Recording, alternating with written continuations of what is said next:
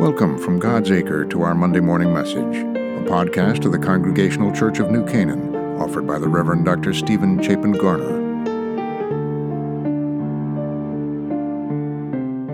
We pick up Jesus' Sermon on the Mount in the 6th chapter of Matthew, verse 7, where Jesus says, "When you're praying, do not heap up empty phrases as the Gentiles do, for they think that they'll be heard because of their many words. Do not be like them, for your Father knows what you need before you ask him. Pray then in this way: Our Father in heaven, hallowed be your name.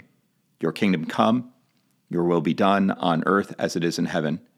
Give us this day our daily bread, and forgive us our debts as we also have forgiven our debtors. And do not bring us to the time of trial, but rescue us from the evil one. For if you forgive others their trespasses, your heavenly Father will also forgive you. But if you do not forgive others, neither will your Father forgive your trespasses."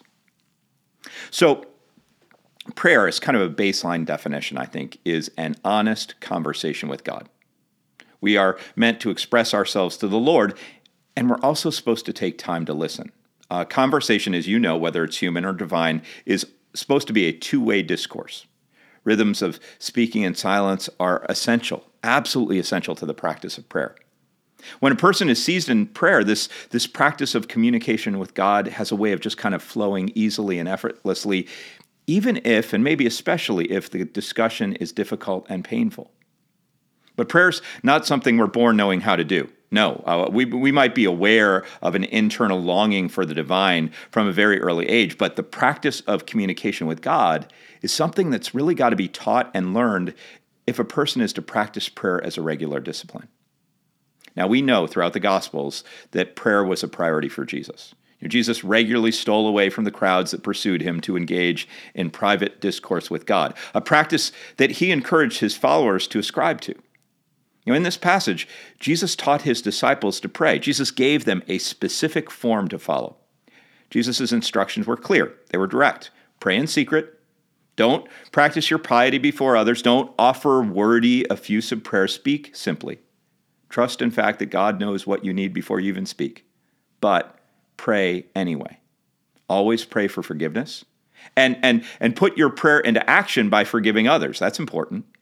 For Jesus, prayer should be intimate and concise and prompt us to deal with others as we've requested that God deals with us. And this might all be a way of saying to his disciples and to us, don't overthink. Don't overthink when it comes to matters of faith. Just pray. Just be an honest conversation with God. Now, the idea that one does not need to be particularly creative in prayer is born out of Jesus' own life and ministry. There are numerous examples in the Gospels of Jesus actually quoting Psalms, particularly when he was in danger or in moments of crisis. The Psalms are the prayers of the Jewish people, and the collection that we're familiar with in our Bible would have, I think, served as something of a prayer book for Jesus. Jesus knew those ancient prayers so well that when he encountered a particular situation, he could just call to mind a specific prayer that he would recite.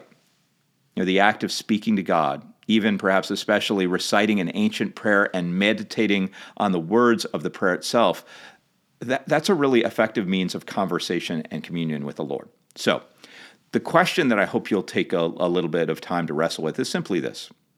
When you do pray, how do you pray? And when do you do it? Just think about how it factors and features in your life. And then, as a very simple practice, consider doing this. As soon as you wake up in the morning, and right before you nod off to sleep at night, pause and recite the Lord's Prayer.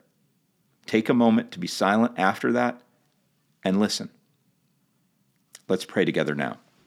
Lord, we ask that you would hear our prayers in our speaking, in our reciting, in our openness, and in our silence, Lord God. Hear our prayers. In morning light and as dusk darkens to night, hear our prayers. Hear our prayer and allow us to hear you speaking back to us. In your name we pray. Amen. To learn more about the Congregational Church of New Canaan and to connect with the messages and the ministries of our church, visit us at www.godsacre.org. God bless you, and have a wonderful week.